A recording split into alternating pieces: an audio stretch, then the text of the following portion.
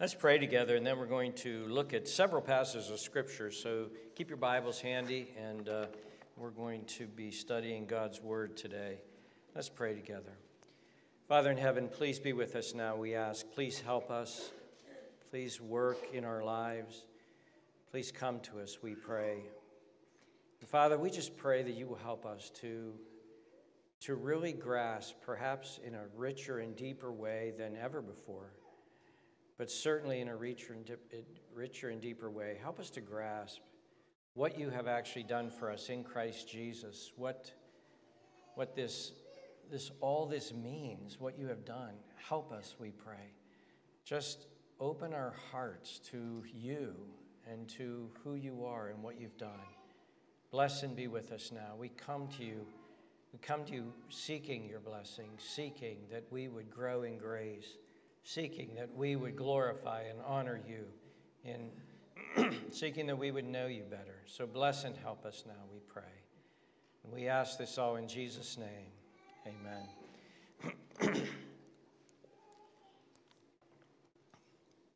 My voice is struggling a little bit today.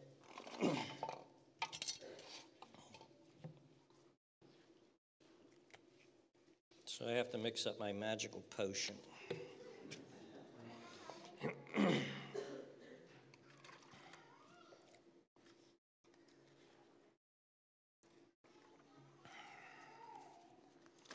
Well, as you look around you right now, you see a Christmas tree.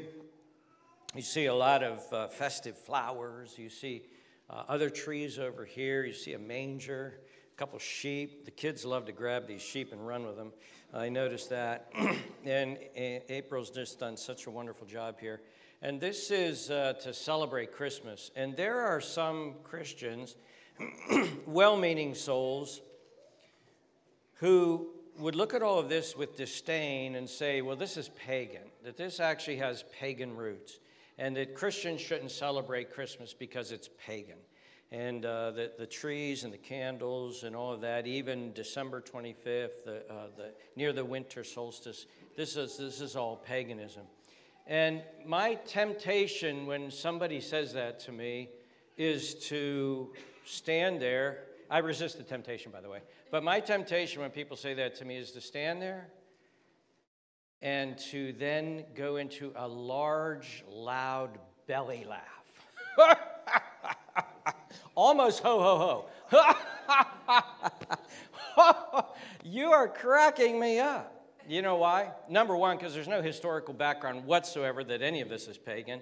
There's no historical background that there was worship of that. Yes, people worshiped the winter solstice, and yes, pagans had their gods. But then all of a sudden, a bully showed up on the block. And the bully that showed up on the block was Christianity. Christianity with this message of God's Son coming to earth. And when that message of God's Son coming to earth and God sending His Son and God's Son dying on our behalf and our sins being forgiven, when that message permeated paganism in Europe, then the pagans said, we're going to celebrate Him. We're going to worship Him. We're going to honor Him. And that's what happens. And so please don't be influenced by these timid souls. These timid souls who say, oh, I'm afraid of paganism. Oh, I can't do paganism. This is not paganism. Now, if you bring a Christmas tree into your house and then you start bowing down to it and say, oh, great Christmas tree, answer my prayers. Oh, great Christmas tree, I worship and honor you. That's paganism. That's not what we do, okay? And so Christianity is so rich, it's so amazing, its story is so pervasive and so powerful that it tends to take over. And as I shared with you last couple of weeks, I've been tracking through some of these atheists who are now becoming Christians, and how watching the decay of secular society and seeing what the fruits of what they've believed in so long now coming to fruition in our society, and how our society is decaying into a new dark ages. They're rediscovering Christianity because it's so powerful. And this is what I want to look at today. I want us to begin to look at this powerful message of what God has done in Christ. So look with me in Luke chapter 1. We're not going to go into detail on these passages. We're actually going to look at some other passages in Scripture. But let's begin here. Luke chapter 1. A young teenage virgin is there, and an angel, Gabriel, comes, and he's speaking to her. And in verse 31, he says, "Behold, you will conceive in your womb and bring forth a son, and shall call his name Jesus. And he will be great and will be called the Son of the Highest. The Lord God will give him the throne of his father David, and he will reign over the house of Jacob forever, and of his kingdom there will be no end." What a strange passage. This little young teenage virgin, and the angel says, "You're going to have a baby." And she says, "Problem, we have a problem. I don't know a man." He says, "This is going to be a miraculous virgin birth. And this baby is going to be your son. You're going to name him Jesus. He's going to be a little baby. He's going to need to nurse. He's going to need to sleep. He's going to need to have his diaper changed. He's going to need to grow. But he's also going to be called the Son of the Highest. And he's going to be a forever king. And he's going to take over the throne of David. And he's going to be the promised Messiah." Then flip over to chapter 2 and look at verse 8. It says, "Now there were in the same country shepherds living out in the fields." Now the baby has been born, "keeping watch over their flock by night. And behold, an angel of the Lord stood before them, and the glory of the Lord shone around them, and they were greatly afraid. And then the angel said to them, 'Do not be afraid, for behold, I bring you good tidings of great joy, which will be to all people. For there is born to you this day in the city of David a Savior, who is Christ the Lord.'" Now catch the scene. These cowboys are out there. They're camping out. They're watching their sheep. An angel appears to them in this bright light. They're afraid. He says, "Don't be afraid." And he says, "Listen, over there in Bethlehem, a Savior, the Savior has been born, and he is Christ, Messiah, the Lord." He's over there in Bethlehem. But let me just give you a hint of how you can find him. Look at the next verse. "And this will be the sign to you. You will find a babe wrapped in swaddling clothes and lying in a manger." It's like, wait a minute.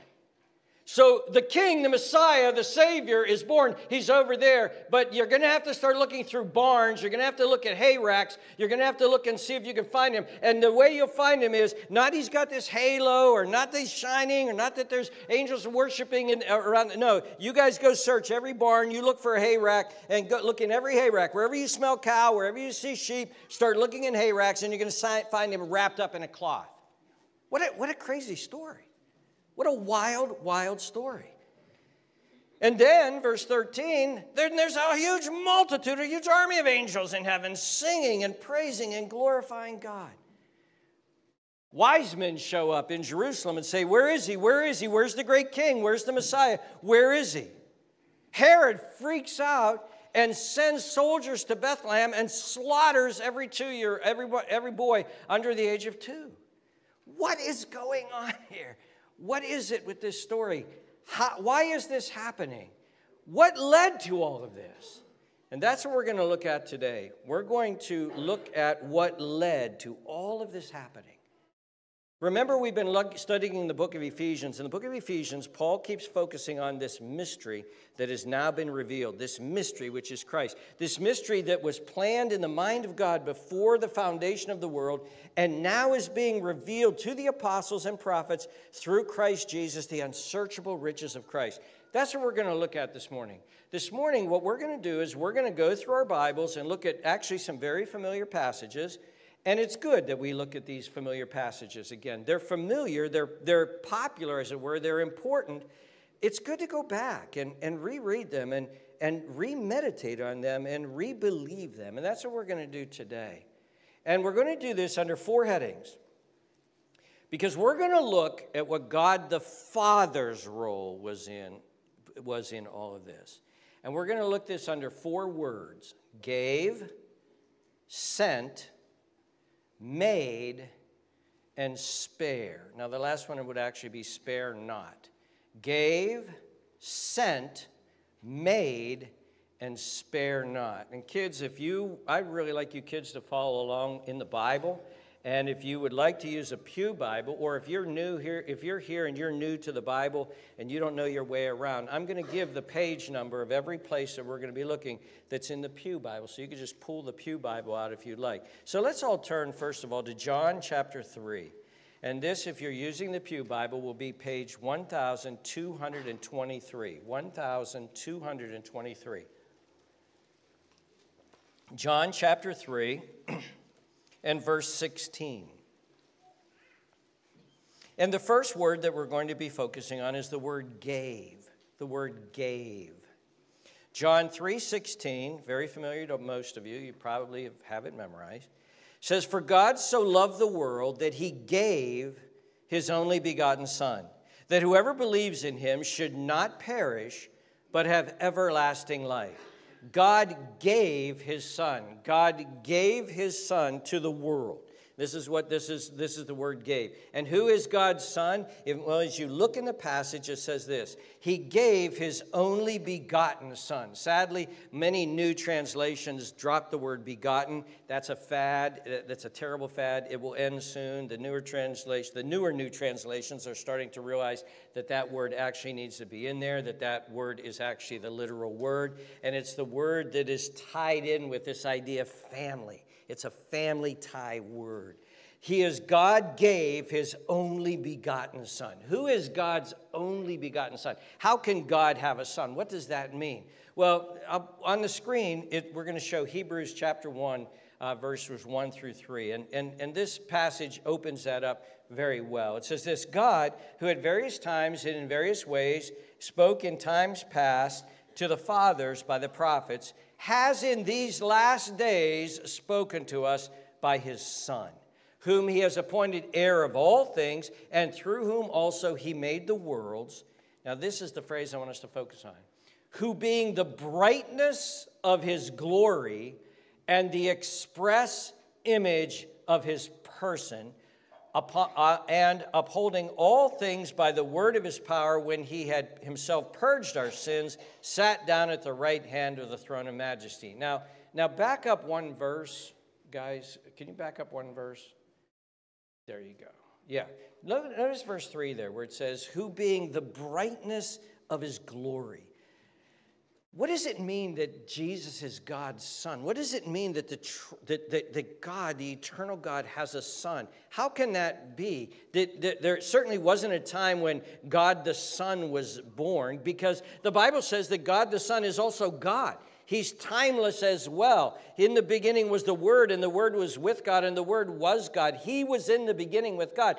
God the Son is as timeless as God the Father. Well, how is he his Son? Well, the book of Hebrews says this: he is the brightness of his glory. He is the radiance of his glory. He is the shining forth of his glory. He is one with him, but the triune God is so complex and so powerful and so amazing and so huge that, in a sense, he bursts out. And the best way to illustrate this is to think of our sun, S-U-N, that's in the sky. Our sun that is in the sky. The sun is there, and it is this cauldron of nuclear reactions and fire and burning that is going on, and it is constantly radiating out. There was never a time when the sun was just there, shut off, as it were, not radiating. The very nature of the sun is that it radiates power. It radiates power all around, radiating the brightness of its glory. And that's what the writer of the Hebrews is saying Jesus is. Jesus is the radiance. He's the radiating out of the Father. He's the shining forth from the Father. He's coming out of the Father.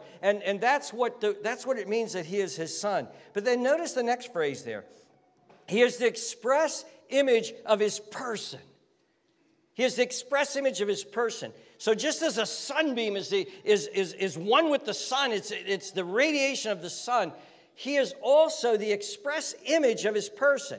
In other words, and you can't use this phrase with God, but think of it like this. It's one DNA. I and the Father are one. When you've seen me, you've seen the Father. He is the family bond is there. That's why only begotten is such an important word. There's a family bond there. There is a mysterious oneness, a mysterious glory, a mysterious radiance, a mysterious image bearing. He is the exact image of his Father. He's the Father's Son in that sense. And the Bible teaches that there is this amazing love between the Father and his Son. An amazing love. The Father delights in his Son. He delights in him. He's the express image of his being. He's the radiance of his glory. When he looks upon his Son, he sees pure holiness. He sees God. He sees deity. He sees the beauty of holiness. He sees perfection. He sees all of his glory. And he delights in his Son. He delights in the nearness and the oneness and the relationship. And it's a mysterious, glorious, wonderful relationship. And when Jesus takes on human flesh and leaves the side of the Father and comes to earth and takes on human flesh, and he's walking on the earth, there's 2 times in which God the Father just bursts forth with expression about his Son, and people standing around heard it. One was at Jesus' baptism. Lauren's going to follow Jesus. One of them is Jesus' baptism. When Jesus is baptized, this voice booms out of heaven and says, "This is my beloved Son. This is my beloved Son." Now that's real biblical language. That's King James language. But that's God saying, I love him. I really, really love him. He's my heart. He's my heart. Jesus comes out of the water of baptism and God says, he's my very heart. And the other one is on the Mount of Transfiguration. The Mount of Transfiguration, Jesus shines forth the hidden glory. He shines it forth. That radiance comes out. Peter and John, they're on the ground. A cloud comes over just to protect them. And the Father says, this is my beloved Son. I love him. I love this Son. I delight in him. With whom I am well pleased. Listen to him. And dear ones, we can't even begin to imagine the bond of love and unity and commitment between Father and Son. It's a relationship that is older than time. It is billions and billions and billions of years old. Before time began, and even then it was eternal then. The Father delights in the Son. The Son delights in the Father. The Father's whole heart is wrapped up in the Son. And that's what gives power to a verse that says, for God so loved the world that he gave his only begotten Son. Can we even imagine what it means for God to give such a gift? That's why the Apostle Paul in 2 Corinthians 9:15 at one point just bursts out, thanks be to God for his indescribable gift. Well, that's the word give. But what does that mean, that God gave his only begotten Son? Well, look at the verse. For God so loved the world that he gave his only begotten Son, that whoever believes in him should not perish but have everlasting life. God's giving has a reason. And the reason is that we wouldn't perish, but that we would have everlasting life. So the second word we're going to look at, which is associated with, is the word sent. And you actually see it in the next verse. Look at verse 17. For God did not send, there's our word, his Son into the world to condemn the world, but that the world through him might be saved. Now notice here, sending has a mission, it has a purpose. Now turn with me in your Bibles to 1 John chapter 4 and verse 7.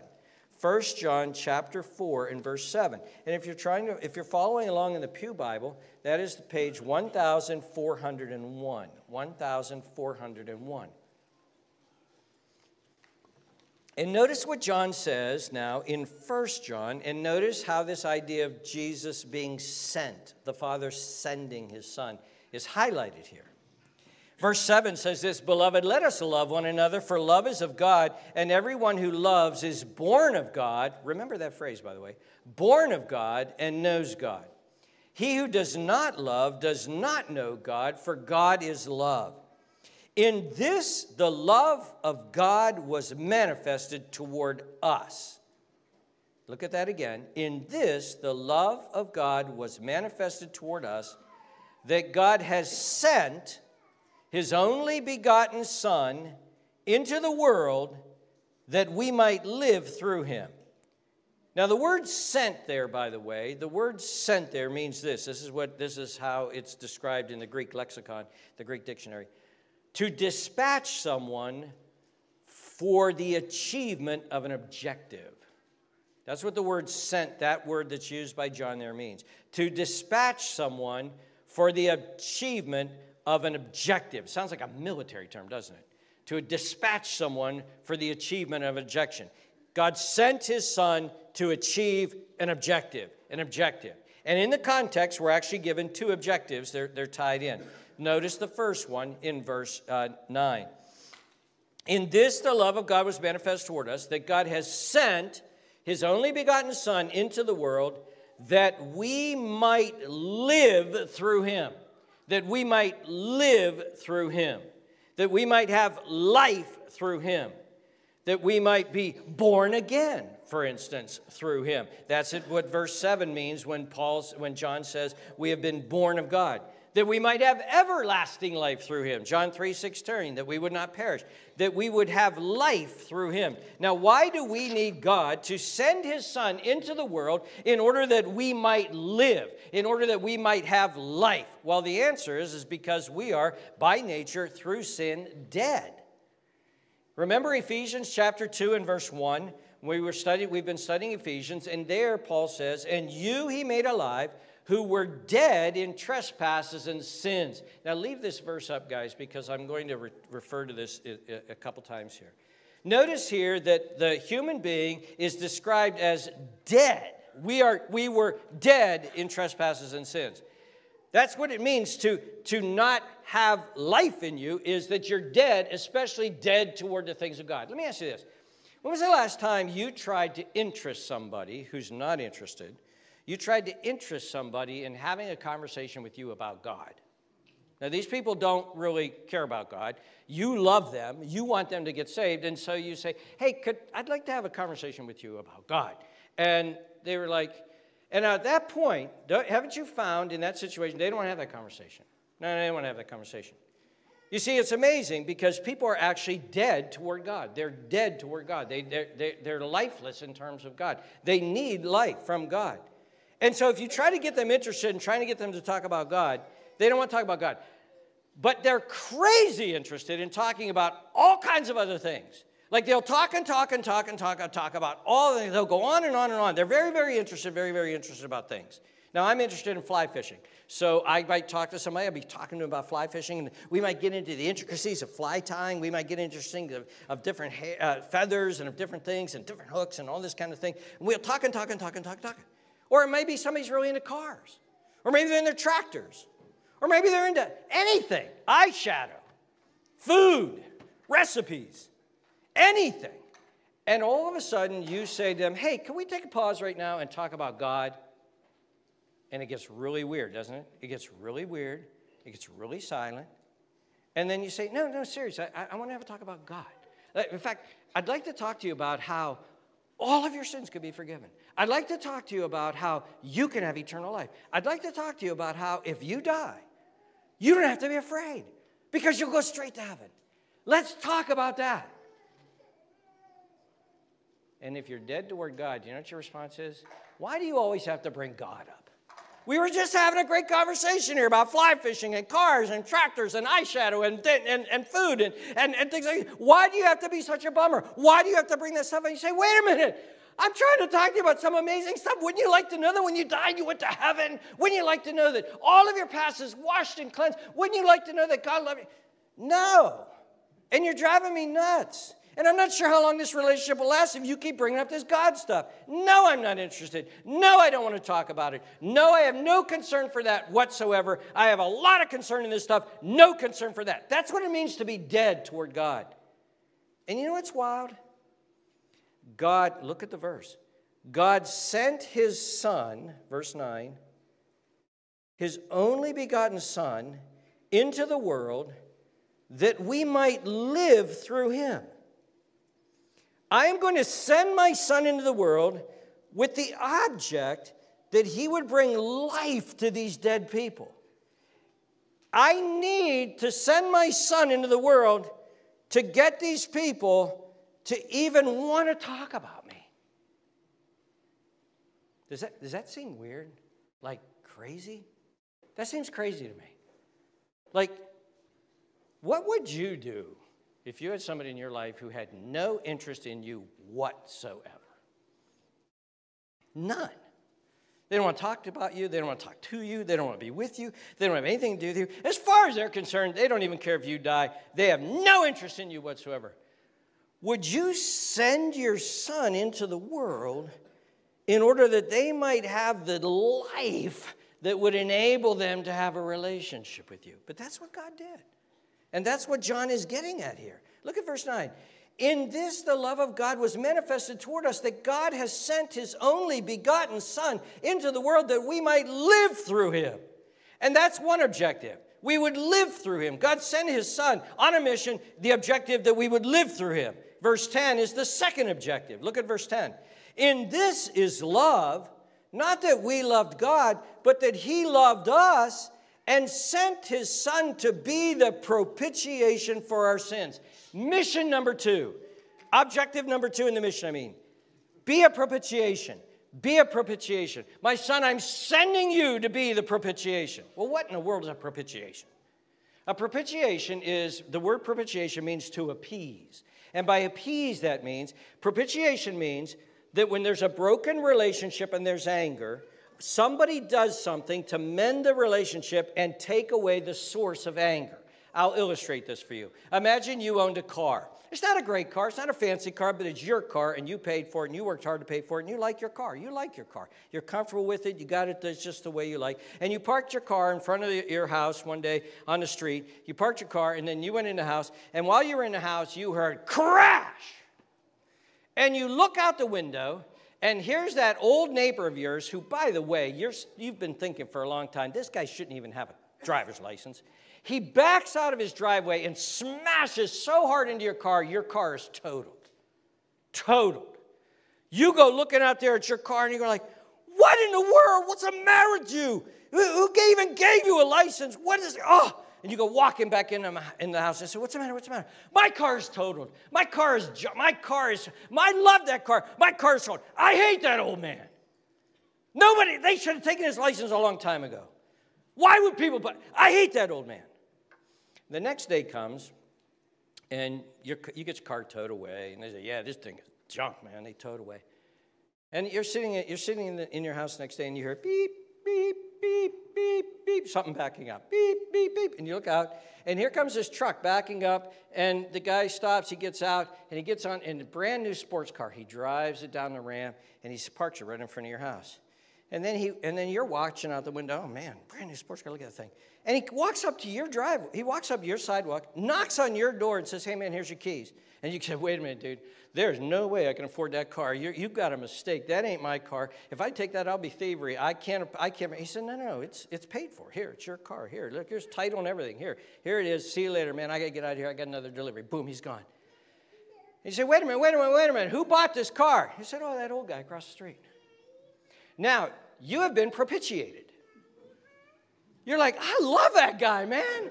That dude is amazing. He is the nicest guy in the world. I can't believe what he has done. You've been propitiated. Now, we got a problem, though, don't we? Who does the bad things in verse 10? We do. Who propitiates when you do bad things? Well, the guy who did the bad thing. If I wreck your car in order to propitiate and appease you and take away your anger toward me, I buy you a new car. But in this verse, God doesn't need to be propitiated in that sense. God doesn't need that. We need. We have sinned against God. We have broken God's law. We have committed these trespasses. We need God. We need to do something. And God propitiates for us. God sends his Son to propitiate for him on our behalf. You say, what do you mean? How does that work? Well, Henry, you gave me this illustration, so I'm going to give Henry although he told me he got off the internet, but Henry's a genius at illustrations, but he gave me this illustration. Imagine a judge, and a judge is standing there, and he's ordering a court, and somebody comes up, and this person has done a really bad crime, and the judge sentences him. He says, I'm going to sentence you. This was bad. You shouldn't have done this. You're going to be fined, and I sentence you a $30,000 fine. Boom, done. Then the judge gets up, walks down the platform and stands next to the defendant because the defendant is his son. And the judge takes out his own checkbook and writes a $30,000 check on behalf of his son in order to pay the son's fine. So now the court has been propitiated. But the judge actually paid the propitiation. And this is what John is saying here. Here is love. Here is love. God's anger against our sin and God's legal anger against us because of all that we have done, God sends his own Son to die on behalf of our sins to propitiate his wrath, his anger, his broken justice. God offers his Son to be the propitiation. And that's what it means that God sent his Son. That's why this idea of God sending his Son into the world. Now let's look at the third one then. Well, how does this propitiation thing work? Let's look at the third one. Turn with me to 2 Corinthians chapter 5 and verse 18. This is found on page 1330 if you're following along in the Pew Bible. 1330, 2 Corinthians chapter 5 and verse 18. Notice what Paul says here. And the word we're looking at here is the word made. Notice what it says here. Verse 18. Now all things are of God, who has reconciled us to himself through Jesus Christ and has given us the ministry of reconciliation. That is, that God was in Christ reconciling the world to himself. There's that whole propitiation thing and all that's tied up in there. By not imputing their trespasses to them, and has committed to us the word of reconciliation. Now, then, we are ambassadors for Christ, as though God were pleading through us. We implore you on Christ's behalf, be reconciled to God. Now here's the verse. For he made, there's our word, him, God the Father made him, God the Son, who knew no sin, to be sin for us, that we might become the righteousness of God in him. Now look at that verse. It's powerful. It's so packed. God made him sin. In other words, God took all of our guilt. See, when you sin, it's like committing a crime. When you sin, that brings you immediately under guilt. It brings you immediately under the liability of condemnation, the liability of punishment. When you sin, it's like committing a crime. It's like committing a crime. And you're guilty. And when a person commits a crime, then that involves, getting arrested and going to court and getting sentenced and getting punished. And that whole rubric comes under us when we sin. We're guilty before God, and we have that hanging over us. And you've probably heard of the statement, he's wanted in 4 states. Well, dear ones, we're sinners against God. And so that's cosmic sin. We're wanted in the entire universe. Like wherever we go in the universe, we're under this condemnation. We're wanted in that sense. And we have what legal people call culpability. Culpability. Listen to what culpability is. Culpability is the degree of one's blameworthiness in the commission of a crime. And it's the responsibility for wrongdoing. And so they'll say, you are culpable. You are responsible. You must be punished. You must bear the punishment. Prisoners say, if you've done the crime, you do the time. And that's the idea. You have that sort of culpability. And what this is saying is this. God took all of our culpability and all of our guilt and all of our condemnation and all of our liability to him because of our sin and placed that on his Son. Now listen very carefully. Jesus didn't become sinful. Jesus was made a sin bearer that was imputed upon him. Jesus took on all of the culpability and all of the responsibility. God laid that upon his Son, and God punished him. He punished sin on his Son, his beloved Son, his eternal Son, his Son who is the express image of his being, his Son who is the brightness of his glory. He laid all of that on him, and he punished him, and he took all of his Son's righteousness, and he laid that upon us. He imputed that toward us. And that's what Paul is saying here. He's saying, verse 21, and he made him who knew no sin to be sin for us, that we might become the righteousness of God. Notice the righteousness. It's the righteousness of God in him. That has been then given to us. It has been transferred to us. And then God, after he does that, then God sends forth the message, be reconciled to me. What an amazing God. What an amazing God. Let's get to the final one. Spare not. Turn with me to Romans chapter 8. That's found on page 1301 if you're following in the Pew Bible. And kids, you better be following the Pew Bible, or you're culpable of my wrath. And it's going to be very hard to appease that. No, you probably just smile at me and I'm appeased. Romans chapter 8, verse 31. What shall we say to these things? If God is for us, who can be against us? And now I'm going to translate this a little bit different than the New King James because there's some nuances in the Greek that's very hard to get out in the English. So I'm going to translate it. So follow along in your Bible, but listen to what I say. Verse 32. He did not even spare his very own son. That's how Paul wrote it.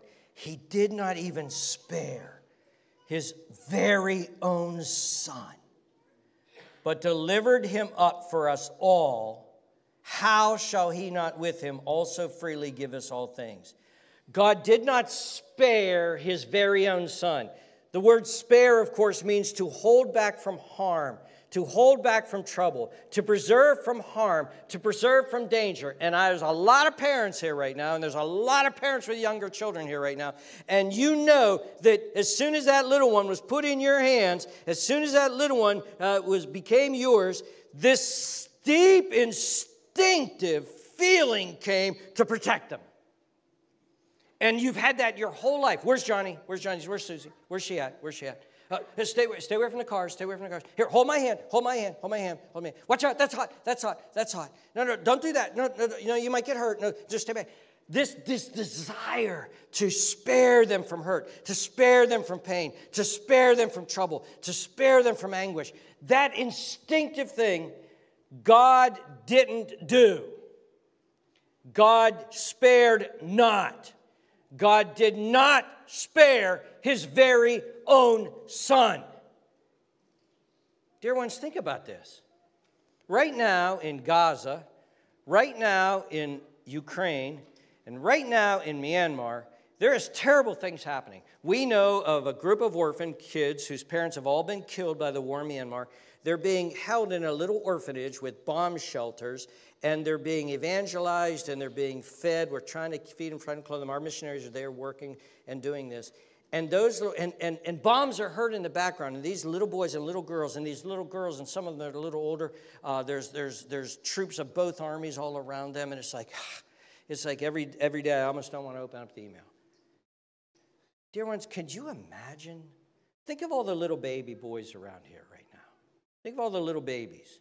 But I say boys because of Jesus. Think about the little baby boys right now, you know. A little Asher, little Levi, these little baby boys right now. There's Callie out here, and then there's Knox over there, and there's all these little baby boys. Could you imagine sending them to Gaza? Could you imagine sending them to the Ukraine? Could you imagine putting them in that orphanage in Myanmar? Could you imagine putting them in that danger? But that's what He did. He sent His Son. He sent His Son. He gave His Son. And Herod butchers them. I was at Dave's concert last night, and I was watching Little Santino. And Little Santino was just dancing away. He was just dancing to this music, and he was dancing. And I'm sitting there looking at Little Santino, and I was thinking about how the Son of God became this little guy like that, and how Jesus came and God sent His Son. And then I realized, you know, I was thinking of Santino in Bethlehem, and Dominic and Brady just hiding him and trying to get out of town, while Herod was butchering all of the kids Santino's age. And I thought, God sent His Son into this to save us, His beloved Son. And then, notice it says here, look at the verse that says here, He did not spare His own Son, but delivered Him up for us all. That word delivered means to hand over to the authorities. It means to hand over to the executioners. It means to hand somebody over. Sometimes it's actually used betrayal. It's used of Judas.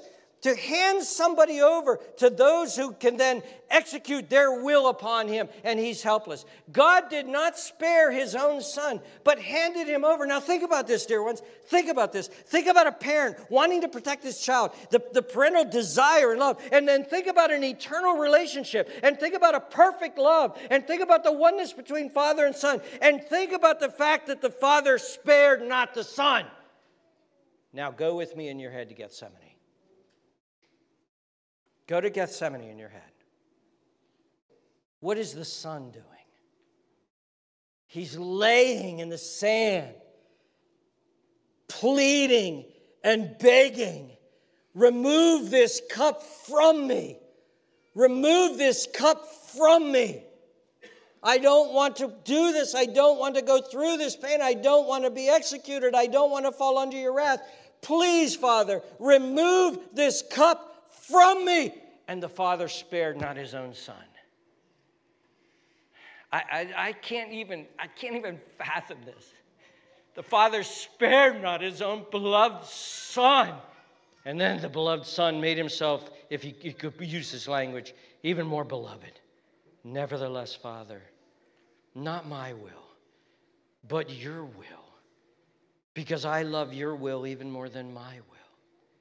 The Father spared not his own son, but delivered him up for us all. God gave up his son. God gave his son to the executioners. God watched his son being executed. God watched his son being tormented and tortured and laughed at and jeered and nailed and crown of thorns and dying and breathing and agonizing in terrible pain. And the Father spared not. Spared not. Spared not. Why spared not? Why does it say spared not? Because he was a father. He wanted to spare. He wanted to spare. He wanted to spare. But he spared him not. Why? So that we would live, so that we would be forgiven because of his great love for us. He's demonstrating his love for us. Dear ones, that is what is behind Christmas. That's what starts this whole thing, is the Father's amazing love. He gave his son. He sent his son. He made his son sin. He spared not his son in order that we would live, in order that we would be forgiven, in order that we would have eternal life. In order that our dead souls would come to life and say, oh God, I do want to know you. I do need you. Please forgive me. I am interested in you. I want to have a relationship with you. Oh, God had to get us to that point, and he did it through his son. And then God could say to us, I forgive you now. I adopt you as my son. Why? Because God gave, God sent, God made, God spared not his son. Oh, dear ones, as you're looking at Christmas, as you're thinking of Christmas, as you're thinking of this little baby being born, so helpless, so defenseless, being born, the Lord of the universe, the very Son of God, the one through whom universes and the world was made, the one who sustains the world, is now this teeny little baby. What is this? This is God giving his son. This is God expressing his love. This is God showing his great love. This is God saying, I want to be reconciled to my enemies. This is God saying, I want you to come to heaven with me. This is God saying, my heart is so big that it includes my beloved son, and it includes you. And I'm going to put you in union with my son, and I'm going to delight and be in love with you as well for the rest of eternity. Dear ones, give your heart to God in thankfulness. And dear ones, this is a God who can be trusted. You can trust this God. If God is for us, who can be against us? You can trust this God. Is there any here today who you don't know God? You don't have a relationship with God. You have never come to God and experienced him. You're one of those people who has just been so interested in everything else. You didn't want to talk about God. You didn't even want to come to church today. But now God has talked to you. And God is saying to you, I offer my son for people like you. Here's my son. He's the propitiation. He died upon the cross. He embodies forgiveness. He embodies eternal life. He embodies it all. I sent my son on a mission to purchase all of this so that I can now freely offer it to all of you. Come to my son. Believe upon my son. For God so loved the world that he gave his only begotten Son, that whosoever believes in him will not perish, but have everlasting life. Lauren came to believe in Jesus Christ, and she has everlasting life. She's been born anew, and she's been raised from the dead, and she's going to symbolize that now in this water. Oh, God is calling everyone here today. Come and trust in him. Find salvation in the Son. Let's pray together. Oh, Father, thank you so much that you have given us your Son. There is no words beyond this, but thank you that you have given us your Son. Thank you that you sent him. Thank you, Father. You are so full of love. You are love. Thank you for giving us life through your Son. Eternal life. Thank you. We thank you and we praise you. And if there are any who are calling upon you now, if there are any who are saying, I need you, and I come to you, Lord Jesus, I believe in you. Oh, hear their prayer, we pray. Save them.